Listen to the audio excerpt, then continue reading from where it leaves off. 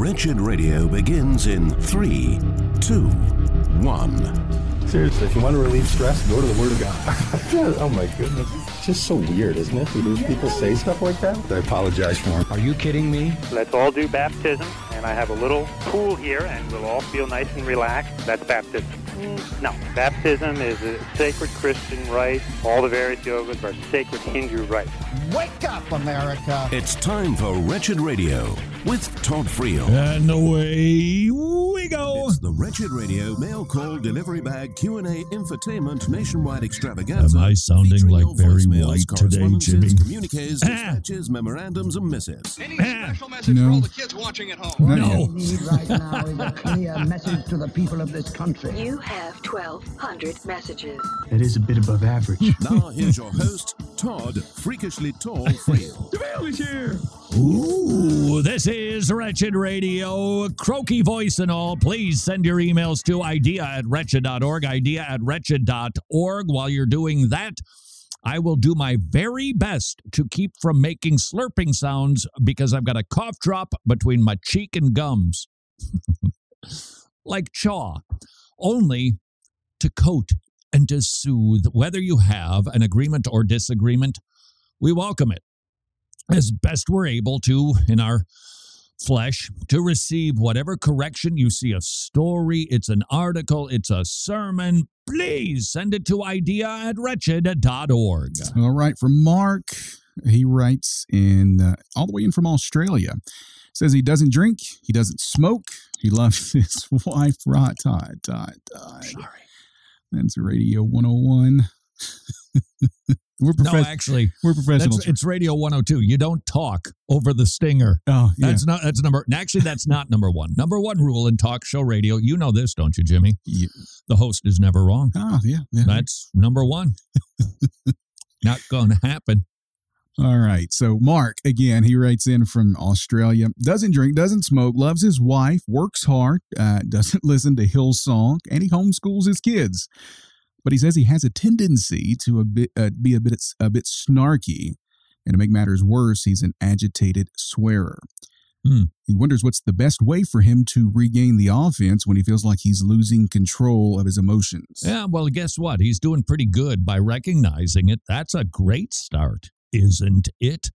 How might you receive help with your tongue? I think that there are some scriptural ways, and there are just some common sense ways to do it. Study Ephesians 4, about 28, all the way through Ephesians 5, 3 or 4, give or take. Talk about these verses are clear. The Christian tongue, it's not supposed to be spewing garbage. We're born again. We're bought. We're purchased. Don't let garbage come flowing out. Read the multiple, I think about 9 times in the book of James. The tongue, it's a dangerous little beast. It sets forests on fire.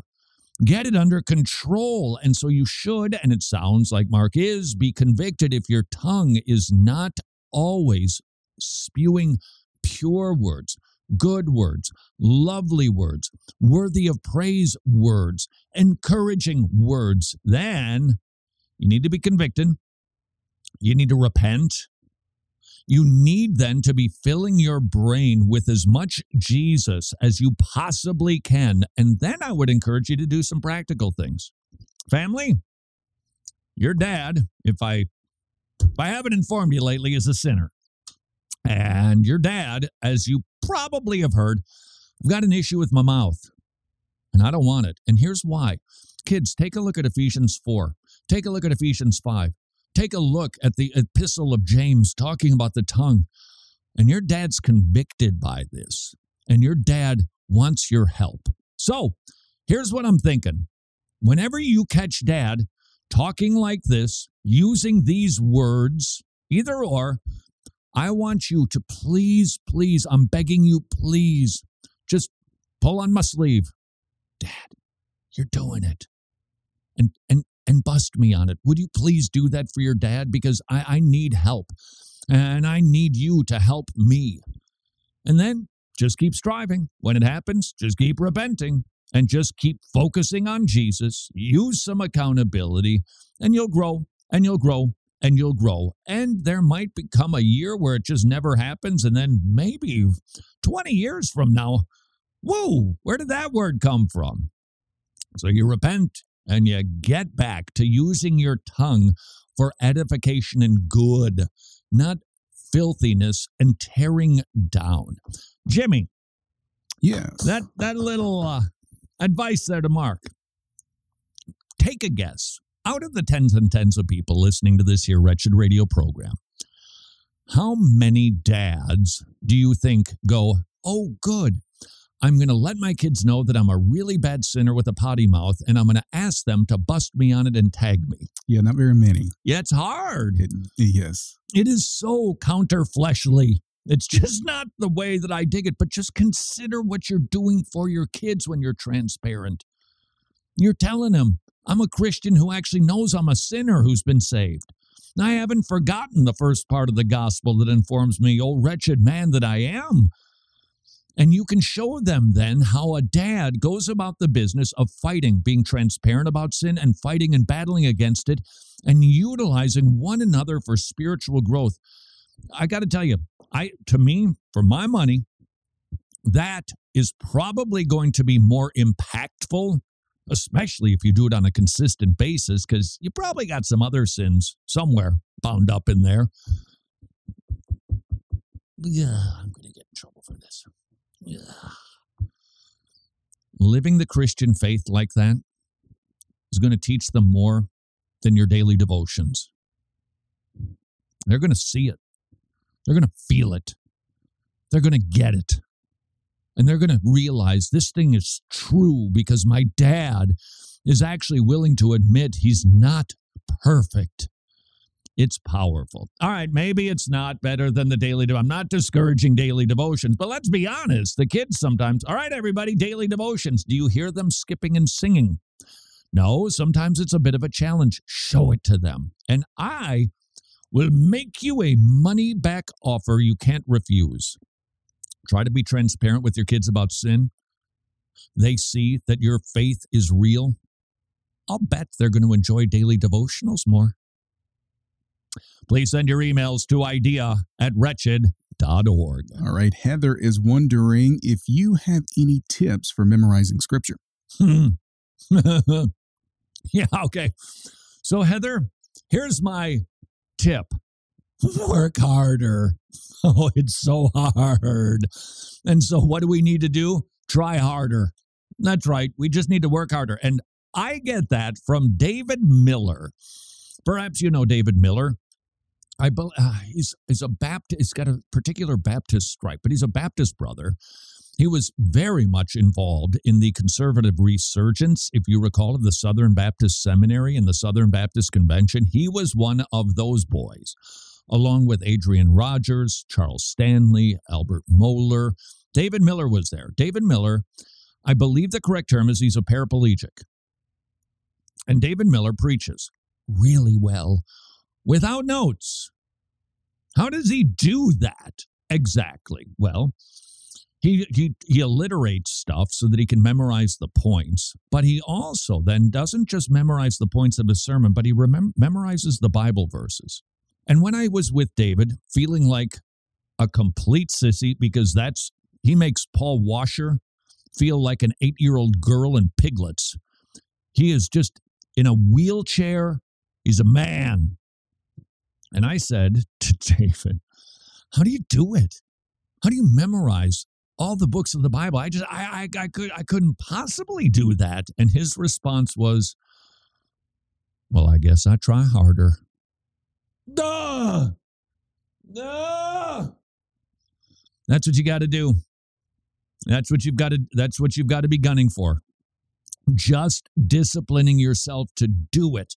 I think I mentioned yesterday I was on the telephone with Ray Comfort, and we were talking about this and we're talking about that, and I couldn't help but notice the number of Bible verses that he integrated into the conversation. Why? Because he's working hard to memorize Bible verses. So figure out your bag, your learning style, utilize that. I would suggest you got to write them out. And don't just do it in your daily reading and go, okay, I'm gonna focus on this. Write them down on little cards. Keep them around. Look at them. Put them in your car. Okay, you shouldn't be reading them while you're driving, but you're in the passenger seat. Just look at them, and over and over. Some people would say, just read the thing like 20 times in a row. That's just going to help it just get kind of muscle memoried in there. And I think that's really helpful. And you should do that too. Writing it out, putting them in place, post it on the fridge, put it on your desk. Like Mark Richt, the former coach of UGA, did when I walked into his office. He had his Bible verses scattered on his desk so he could be looking at them and going, okay, that's how it goes. Work harder. Hide God's word in your heart. And I think the best way that it'll stay there is if we don't just consider it a task, because work is work, but consider the goal and the benefit. I get to know God's words and thoughts and have them impact my life and affect me as I go about my day-to-day business. And increasingly, if you keep them at the top of your mind, you're going to be shocked at how often they come up. And that's going to help you to memorize it because you're going to have a reason for it. Okay, so my potty mouth. Okay, let no unwholesome words proceed from your mouth. Okay, whew. All right, can't do that. Wow, God's word is great. And that, practicing what you're memorizing, I think is one of the most helpful ways for you to memorize Scripture. This is Wretched Radio. Hey, isn't this groovy? Dozens of crisis pregnancy centers have been vandalized or set on fire because of the Roe v. Wade decision. A preborn center in Buffalo was firebombed. A preborn clinic in Gresham, Oregon was hit with an incendiary device. A preborn clinic in Miami vandalized, and they're receiving bomb threats. In other words, the battle for life is becoming a battle for life, and yet the preborn centers continue to open. Support organizations like Preborn and like your local pregnancy clinic that are unwaveringly and without fear opening again today, offering free, loving, Christ-centered alternatives to these young women. Be part of the solution. Please join the literal battle for life. Preborn.org/wretched. Preborn.org/wretched. Americans saved an average of 24% during Black Friday 2021, except those who shopped at wretched.org because they saved 50%. And this year, we're going to be better than average again. During the 2022 Wretched Black Friday sale, you're going to save 50% again on Wretched products. Plus, yep, there's a plus. If you spend $50 or more, you'll get free shipping and a copy of Transformed Season 1. While supplies last, of course. Oh, and this sale isn't just for Black Friday. It just kicks off on Black Friday and will last through year's end. So I probably should not call it a Black Friday sale. What about the Wretched Better Than Average sale or the Wretched 50/50 sale? However you want to label it, just know you're going to save more money than the average American and get some free stuff too. Don't miss out. It's going on right now in the Wretched store at wretched.org. That's wretched.org. How's inflation been treating you if costs for health insurance are skyrocketing in your home? Would you please visit medishare.com/wretched. Affordable biblical health sharing. Christians paying for other Christians' medical bills, which means you don't have to worry where the money is going for bad stuff. Second of all, you can save on average $500 per month. And finally, Medishare, it's the gold standard for healthcare sharing for more than 25 years. It works, and the members, including myself and Mrs. Friel, love it, which is why their customer satisfaction rate is double traditional health insurance. If inflation has got you down, call up the people at Medishare, 844-34-BIBLE or medishare.com/wretched.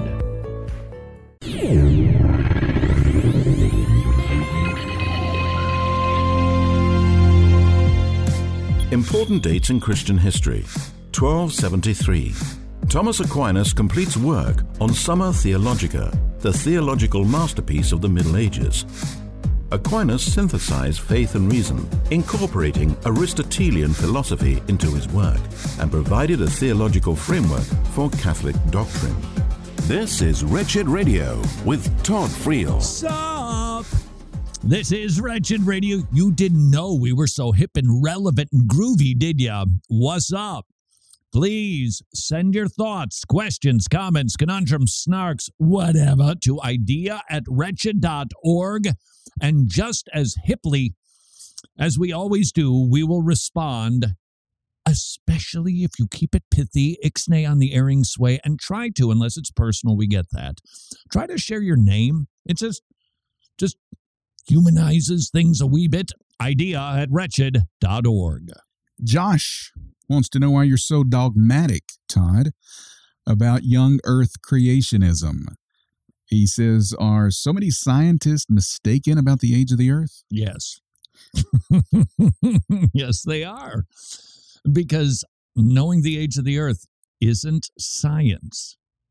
We do not have a consistently accurate means to determine the age of the Earth. Furthermore, those mechanisms that are employed forgets something, that the world changes, that the world is not constant, that it sometimes changes. For instance, the decay rate of the carbon-14 molecule. Are we sure the decay rate is the same today as it was 550 years ago? 500, 4,200 years ago, 6,000 years ago?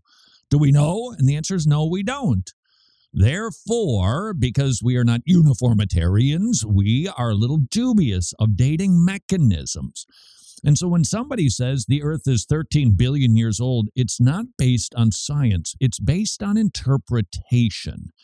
And everybody brings a worldview to the interpretive party. Everybody, and Christians included, which is why some of our dear Christian brothers and sisters who believe the Earth is older than what Genesis 1 clearly states over and over again, repeatedly and redundantly, they're bringing things. They probably have a scientific mind. They could be all sorts of motivators. So we need to go to the text and ask it some questions, starting with, what are you? What am I reading here? If you're reading a poem, you want to know it. Because then you understand, okay, there's going to be some symbolic language used here, and it's not meant to be an actual historical description. It's poetry. Is Genesis 1 poetry? The answer, according to, I don't think there's a Hebrew scholar who would disagree. No, it's not poetry. It's historical narrative. It includes details, names of places, names of people. You don't do that in poetry. You do that in historical narrative. But you also take a look at the timeline, not being poetry. You see God laboring like nobody's business to really make it clear. I made this place in 6 24-hour days. In the beginning, God created the heavens and the earth. The earth was formless and void. Okay. And day 1, he did that. Day 2, he did this. Day 3, he did that. So not only does he say day 3, putting a number before the Hebrew word yom, which means day, which means it always means a 24-hour period. The word yom, you have to admit, semantically, it can mean a longer period of time. It never means billions of years, though. And when there is a number, an adjective defining it, that means it's a 24-hour day. And that's what we see in Genesis. And as if to put an exclamation point on it, God said evening and the morning were the first day, second day, etc.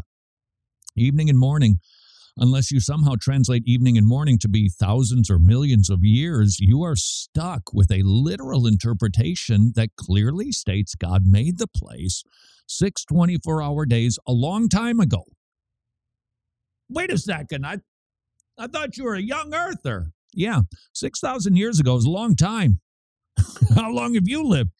There's some days. Woo! They take forever, don't they? They're just time. Just sometimes when you're, for instance, staring at your cell phone screen, time doesn't seem to fly. It's just there you are, looking at your computer, waiting for your wife to come out of the store you didn't want to set a foot in. I just can't do Bed Bath & Beyond. Just can't go into the candle store. I'll just sit here with it. It just drags. Have you ever figured out what the Beyond is? Yeah, that's one of my favorites. You see that, don't you? It's like automotive repair and more. Well, more than what else are you, plumbing? What do you more than just say what you do? Come up with a name for it. Hot donuts and more. Okay, well, then why don't you just call yourself, what's the word I'm looking for? A bakery. I never got that. Bed Bath & Beyond. What a positive word, isn't it? It's not just Bed Bath and more stuff. It's alliteration, and it just seems to arc up, doesn't it?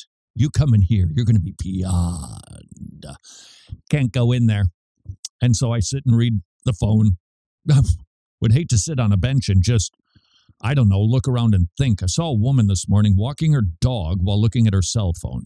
You know, isn't it enough to just be with your pooch? And do you have to? I don't quite get the need for that. Time can march awfully slowly. 6,000 years is a long time. And we simply are confronted with a question. Because I think this is fair. If you don't agree with me on a young earth creation position, I'm gonna try to frame this so it doesn't feel like a gotcha question. Okay? Can we agree, at least on this, that the Bible is a historical narrative in Genesis 1, 2, and 3? Can we just agree on that? Okay. Then you're going to have to figure out another way to be freed from the demands of those texts. And I would only challenge you, make sure it isn't scientific peer pressure. Make sure that it's from the text. I don't think you can find a gap between Genesis 1 and 2. I don't think age makes any sense at all. But if you are willing to at least start with, okay, it's historical narrative. Now let's go read the thing. And I would ask you to give it a plain reading. If a Martian found in a UFO was given a Bible in his Pentagon jail cell, okay, clearly I'm making this up. I don't know what we do with aliens these days. Oh, yeah, nothing because they don't exist. The point is, if we had an alien and we gave him a Bible for the first time and said, read Genesis 1, do you know what that alien would say? I do. That's what he'd say, which interpreted means, oh, in the beginning, God created the heavens and the earth in 6 24-hour days. Please send your emails to idea@wretched.org. Miss Mary is wondering, Todd, when do you know it's time to leave your church? Oh, it's a hard question. Mm-hmm. That is a big one. I would suggest this because there's no way a quick response can encompass all of the considerations that are involved. I'd like to give some big principles, but if you go to wretched.org, we've got radio shows. We've talked about this a lot.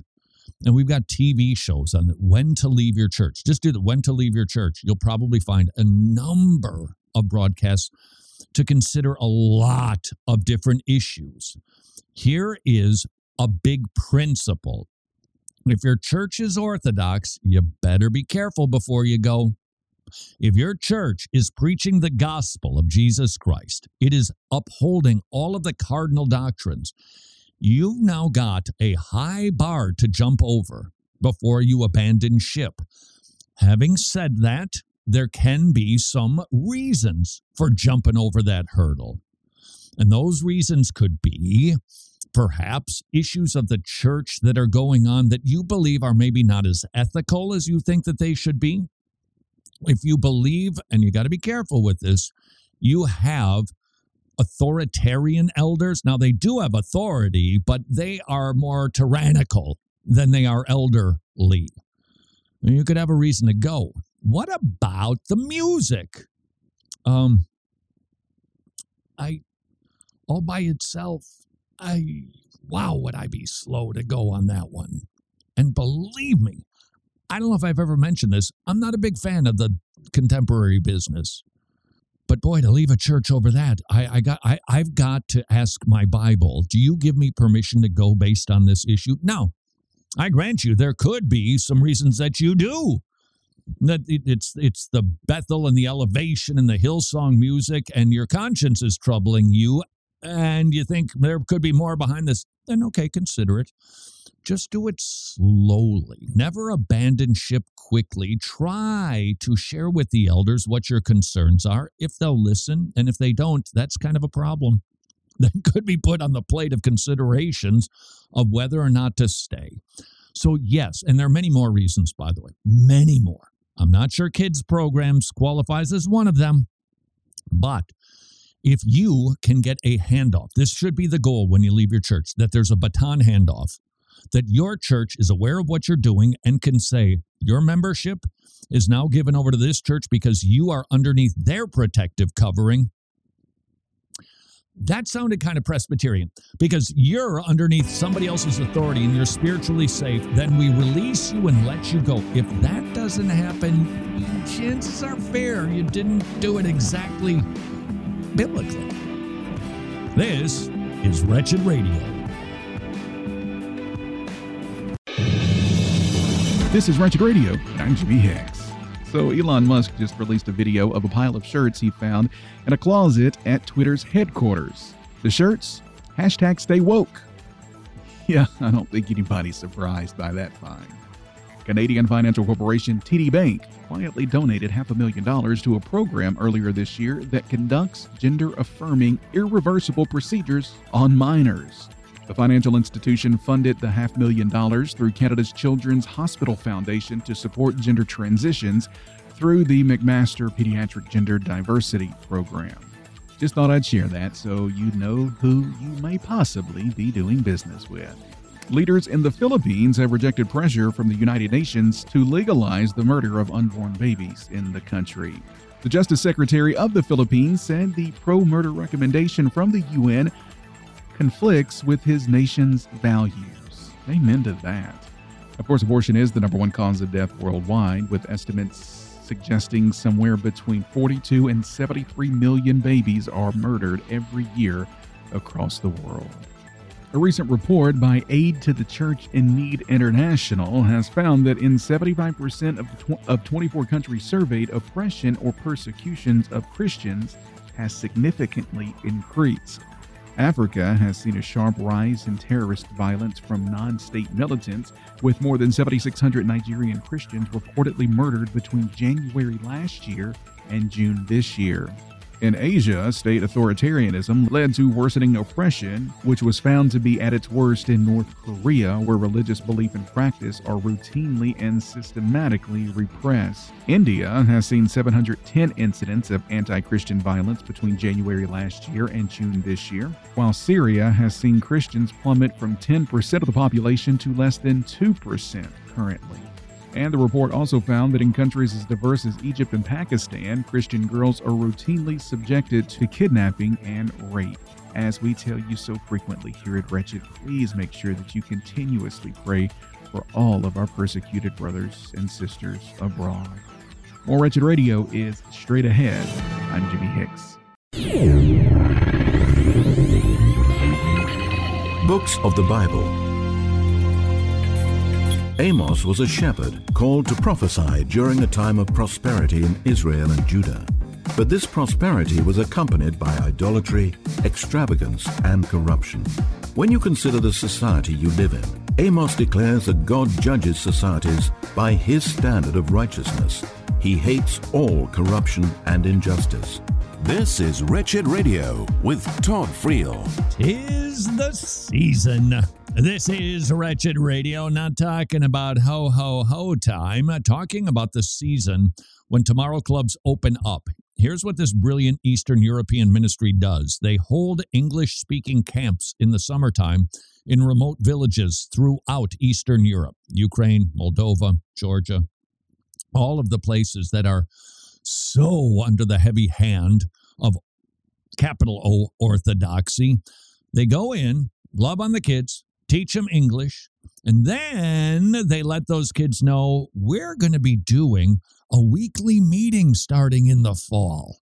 And those kids who came to the English camp who were loved on by the Tomorrow Club leaders, they then start participating in a Tomorrow Club, and we're in that season right now. So would you be kind enough to pray for the ministry of Tomorrow Clubs, that the Lord would use this really efficient ministry to reach a lot of kids with the gospel? They are. And it's not a watered-down gospel, by the way. It is like robust, and it includes repentance and faith. And right now, they're trying to gather the kids to get them together to hear the gospel on a weekly basis, because they know that if the kids have the gospel, the parents are going to get the gospel, and then the local church will be strengthened. It's a great ministry. Be praying for it if you choose to support it. That would be nifty. It is not a ton to run a Tomorrow Club. It is not a lot to provide the goodies and the treats that they do give to the kids, to be loving to them, but they teach them Bible stories, and they teach them how to sing and to memorize the Bible. $30 a month, give or take, you're going to be taking care of 30 little disciplelettes. You can learn more at tomorrowclubs.org/wretched. tomorrowclubs.org/wretched, because 'tis the season. It is also the season for you to send emails to idea@wretched.org. Jimmy, you want to know what I watched the other day? What did you watch? Karnak the Magnificent. What is that? Or who is that? Yeah, I don't know. What? Johnny Carson, The Tonight Show? I know Johnny Carson. Okay, Johnny Carson had a character called Karnak. He'd put on this robe and this turban, and Ed McMahon would blow it up like he's a sage from the East. He's all wise, all knowing, and he comes out, typically trips up the stair. One time he tripped up the stair, fell into the desk, and the entire desk shatters. Just hysterical. And he would have a pile of envelopes that were sealed in a jar in Funkin' Wagnall's porch, something like that. And he'd put the envelope up to his forehead, and he would say the contents. So, for instance, he would say, "Sis, boom, ba." Sis, boom, ba. And then he'd open up the envelope, pull out the card, which would read, "What is the sound a cat makes before he's blown up?" Sis, boom, ba. That was Karnak. And I would look at it, and you know what? I have a funny feeling some of it got raunchy, because doesn't virtually everything. But funny, very, very funny. Please send your emails to idea@wretched.org. All right. Well, Nick has an interesting question. He wants to know what you suggest a Christian should do with items they stole as a non-believer. And he's specifically asking about items they're still in possession of the Christian, but items that can't ever be returned to the original owner. Yeah, that's, then it comes down to a conscience issue, what you want to do. I think if you stole something, you should give it back. And you should make a great deal of effort to do that. If you conclude legitimately with a clean conscience, I can't do it, I can't find them, I can't say they're dead, can't give it to them, okay. There's some options for you. You could give it to their posterity. You could give it to a relative. You could go to them and say, "I stole this from your pop. I'm so sorry. You should have it because it is rightfully yours, not mine." If you get to the place where none of those things can happen, then what you do with it, I think, is your business. Perhaps you can keep it if your conscience doesn't trouble you. Perhaps you give it away. Perhaps you take it to the Salvation Army. Perhaps you give it as a gift someplace. Your conscience might trouble you about that too. But I do think that you have those options. Principle, make every effort you can to give back what does not belong to you. That is very 2 Corinthians 7. Signs of true repentance. Please send emails to idea@wretched.org. Zach says he'll be graduating from seminary in May. And as a future pastor, he is wondering how you think he should tithe. His fiance and he are trying to determine what it will look like for them. But in your mind, what do you think the best way for a pastor to tithe would be? Well, I want to attack the word tithe just for the 974th time. I'm not a believer that every Christian has to give 10%. Now, I know that's shocking to some, but the Old Testament tithes equaled about 23.5%. About 23.5%. So it was never 10% only. What you see in the Old Testament are mandated taxes known as tithes that went to the operation of the temple, to the operation of the nation. Those were the taxes that equaled about 23.5%. And then you gave to God what you wanted to. So your offering to God wasn't based on your taxes. I believe that principle is seen starkly in 2 Corinthians 8 and 9. Paul telling the Corinthians, just give what you want. Give what you feel like giving. He never says give 10%. So starting in that place, I would say God's standard is way higher than 10%. He wants us to give him what he wants, what we want to give him. That means we got to wrangle with it and wrestle with it and figure it out and ask, am I spending too much? Am I being self-indulgent? Does my local church need more cash?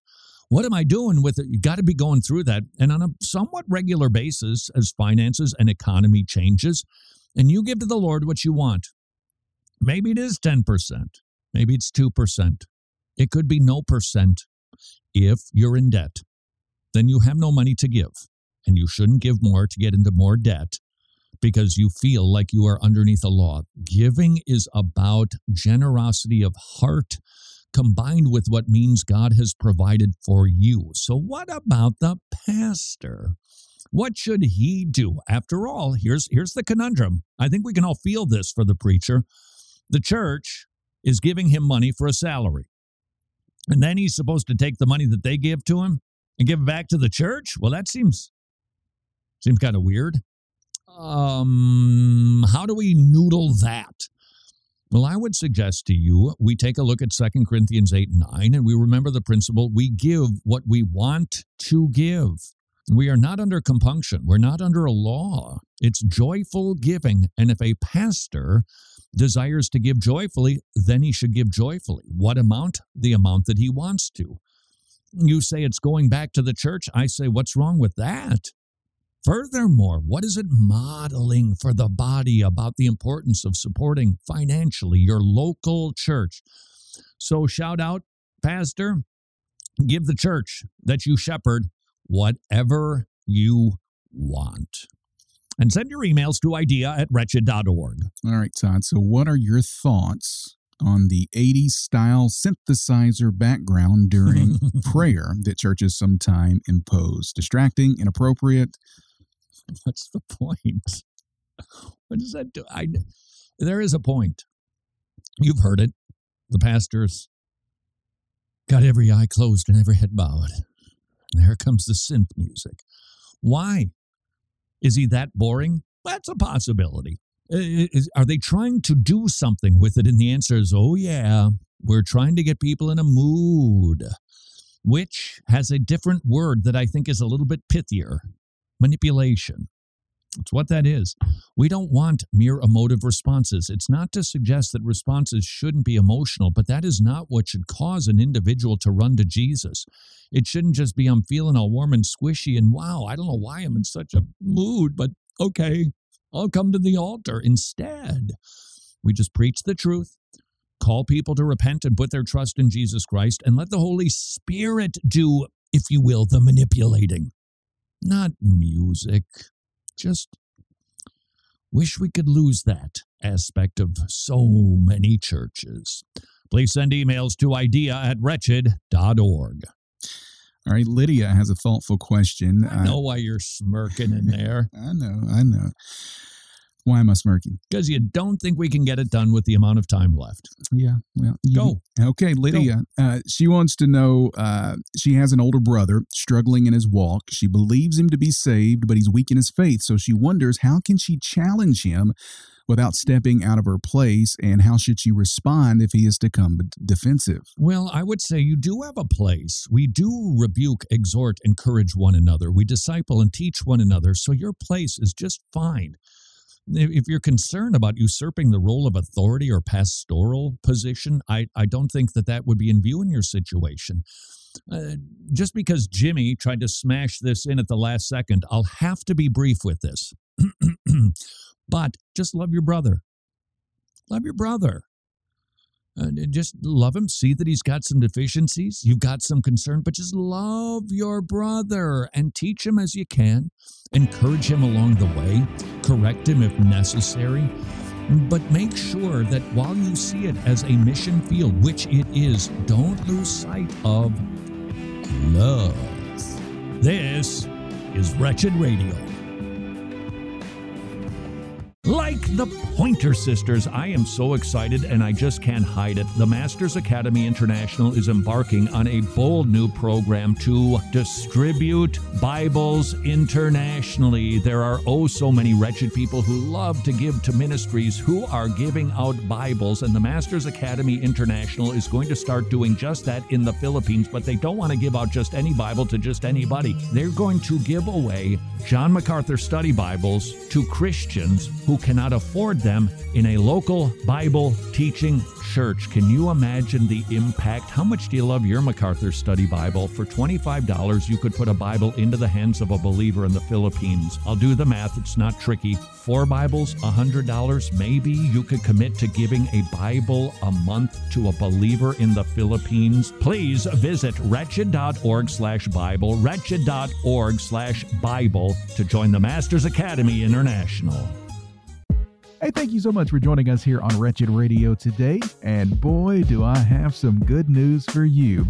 You did it. You solved the God Puzzle. Our goal was to print 1 million copies of Solving the God Puzzle and send them to wretched people who were willing to distribute them to the lost. And thanks to you, that goal has been met.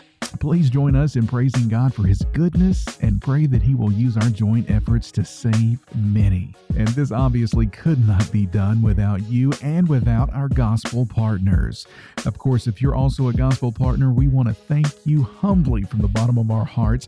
If you're not a gospel partner yet, would you please begin praying about it? You can also visit wretched.org/donate to get answers to all of the questions you could possibly ever have on becoming a Wretched gospel partner. Wretched, amazing grace, amazing gospel. 200. That's right. 200 Tomorrow Clubs are now up and running again in Ukraine. That means kids are hearing the gospel. They're getting saved. Their parents are getting saved. The church is getting strengthened. Not only are the Tomorrow Clubs busy preaching the gospel, they're also very busy helping people. This is our buddy Max in Ukraine. We have created the Ukraine Support Fund. Thanks to our partners, Tomorrow Clubs began immediate assistance to the network of the local churches. It became a safe place for thousands of refugees fleeing their devastated homes. Providing food, providing clothing, potable water, a safe place, communication. Would you please consider becoming a ministry partner of the amazing ministry called Tomorrow Clubs? You can learn how you could participate in the spreading of the gospel in Eastern Europe at tomorrowclubs.org/wretched.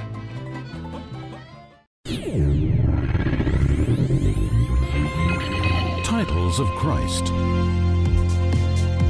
In the Bible, Jesus is given many titles that teach us about who He is and what He has done.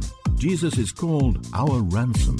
Through our sin, we are in bondage to sin and death. But Christ paid the fine to satisfy God's justice and purchase us as His holy people. If you are in Christ, you no longer belong to sin, but to God. This is Wretched Radio with Todd Friel. Fresh cough drop, fresh emails. This is Wretched Radio, hoping you will send whatever is on your mind to idea@wretched.org. And as Jimmy reads your emails, I'll do my best to not make this sound.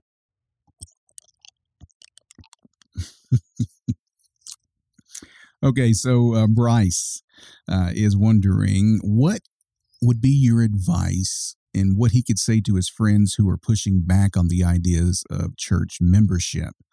They're asking, why should I be a member when I'm already doing everything that members are doing?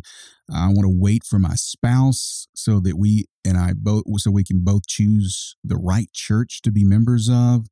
I don't like how the members now are elitists and other excuses. So he wants to know how to respond to those. Yeah, friends. actually, you're not doing everything that you can. Here's what you're not doing. You're attending regularly. You're serving in the church, all very good, but you're not committing. You're not. You've taken the position that you could go at any time and that you owe nothing, that there is no responsibility that you have to that body of people, and you do as a member of the body of Christ. So I don't think that that's a valid excuse. I also believe that we need to recognize Jesus is very clear about a subject called church discipline. Matthew 18, that we have a plan for wayward sheep to pull them back into the fold. And if you're not a member, you can't be set out, which means you could stray away and be lost because they would have no authority over you. Furthermore, I think of 1 Corinthians 14, the gifts. This is a partial list. I think 1 Peter 4, Ephesians 4 also has a list of gifts. You can't fully exercise them or have them exercised on you if you're not a committed member. Question: would you like other people in the church to be committed to you? I mean, committed to you. Like, they love you so much, they let you use their pickup truck when you have to move stuff. Would you like that kind of commit? Then commit to them. Commit to one another. There's another concept. Don't get carried away, my Presbyterian friends. But the concept of covenant, that we are co-heirs of everlasting life. We have been brought into a covenant by the body and blood of Jesus Christ. Together, we're going to be spending eternity together. Why won't we commit to one another now? There are lots of excuses. Here's the rule. Find the best local church you can and join it. Commit to it. Of course, it's not perfect. Find the best one you can and join it and serve and give and commit. That's what I might say. And I'd suggest you send emails to idea@wretched.org. You know, Jimmy? Yes. But there's something that I think a person needs to ask who's hesitating about joining a church. Now, I get some of the excuses, and I understand too. You want to be careful under whose authority you place yourself. I get that. You want mature. You want godly. But besides the excuses, the aforementioned ones that you read, I think we need to ask, okay, what's going on in my heart that keeps me from going, I'm in. I'm all in. There's more than just those people do fill in the blank. There's more to it. Deep down inside, go digging to find out why you might be hesitating to be a member of a local church. Idea@wretched.org. All right, David says, obviously, as we all are, aware of what's going on in Afghanistan, and his question's not so much on the specifics of the issue, but he was wondering what the Bible has to say in regards to permitting, encouraging, or prohibiting government or Christians from doing with respect to a war. We want to probably come up with a framework that guides us through a complex subject. Some people would argue, well, this isn't explicitly from the Bible. This is more, I believe, Thomas Aquinas, just war theory. Do you and I have permission biblically to speak at our government? Yeah.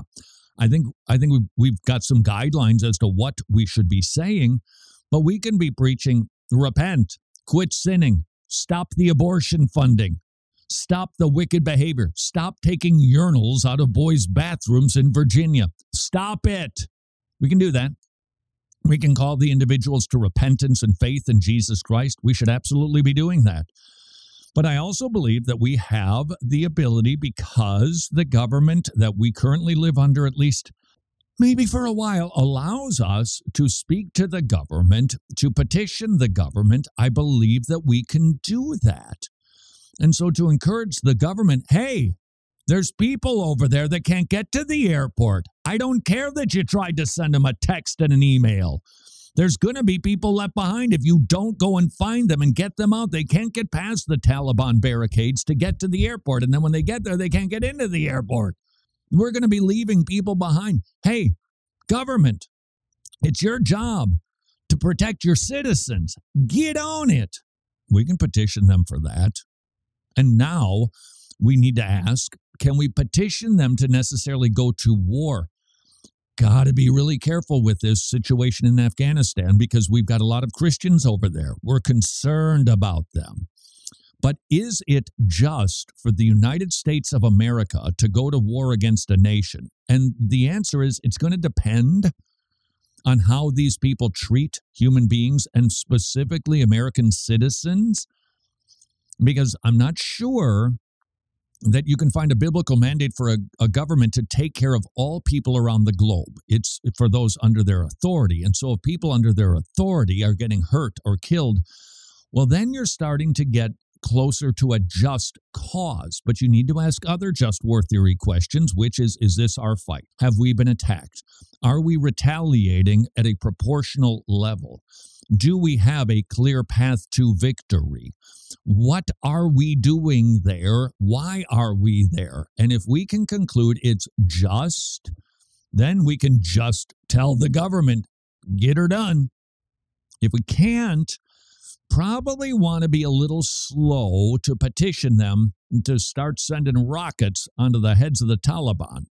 Although, at this moment, I'm not sure that's a terrible idea. Send your emails to idea@wretched.org. All right, Joel has a pretty good question. He's been in ministry for a couple of years and was wondering when he will feel confident ministering to people's questions and doubts. And he said, outside the gospel, I wonder how much and how surely I know anything. Yeah, well, you got a couple issues going on there. If you got doubts and concerns, you got to get that shored up fast, Pastor. Sorry, job description. You have to hold to these truths with a firm conviction. If you can't, probably time to step back, take a look, and ask, am I suited at this moment to be a shepherd of Jesus' sheep? And then when you get done with those doubts, then you can start to help people who are struggling. And let me just suggest this. I was reading an article. Look at providence right there. Paul Todges, Colossians 1:24. Now I rejoice in my sufferings for your sake. That is a really loaded verse. I rejoice that I'm suffering because it's for your sake. Whoa, that'll preach. When you're suffering, when you're struggling, when you're hurting, when you are wounded, rejoice because you're going to be able to help other people. If you've had some doubts, get over them, and then you're going to be able to sympathetically help people, as opposed to just saying, what are you done? What, are you kidding me? How long have you been going to church here? That's not a sympathetic counselor. But when we go through things ourselves, then we can sympathize with others. And this should be an encouragement to you, pastor or not. If you're going through something hard, you need to rejoice in your sufferings because you've got God's word. He is going to use you as a blessing. Consider Paul's letter to the Corinthians, the second one, chapter 1, verses 3 and 4. Blessed be the God and Father of our Lord Jesus Christ, the Father of mercies and God of all comfort, who comforts us in all our afflictions, so that we will be able to comfort those who are in any affliction with the comfort with which we ourselves are comforted by God. That's why you're going through what you're going through. Now, there's other reasons. Might need to repent of something. Might need to grow in a fruit. There just could be other reasons that God is discipling you.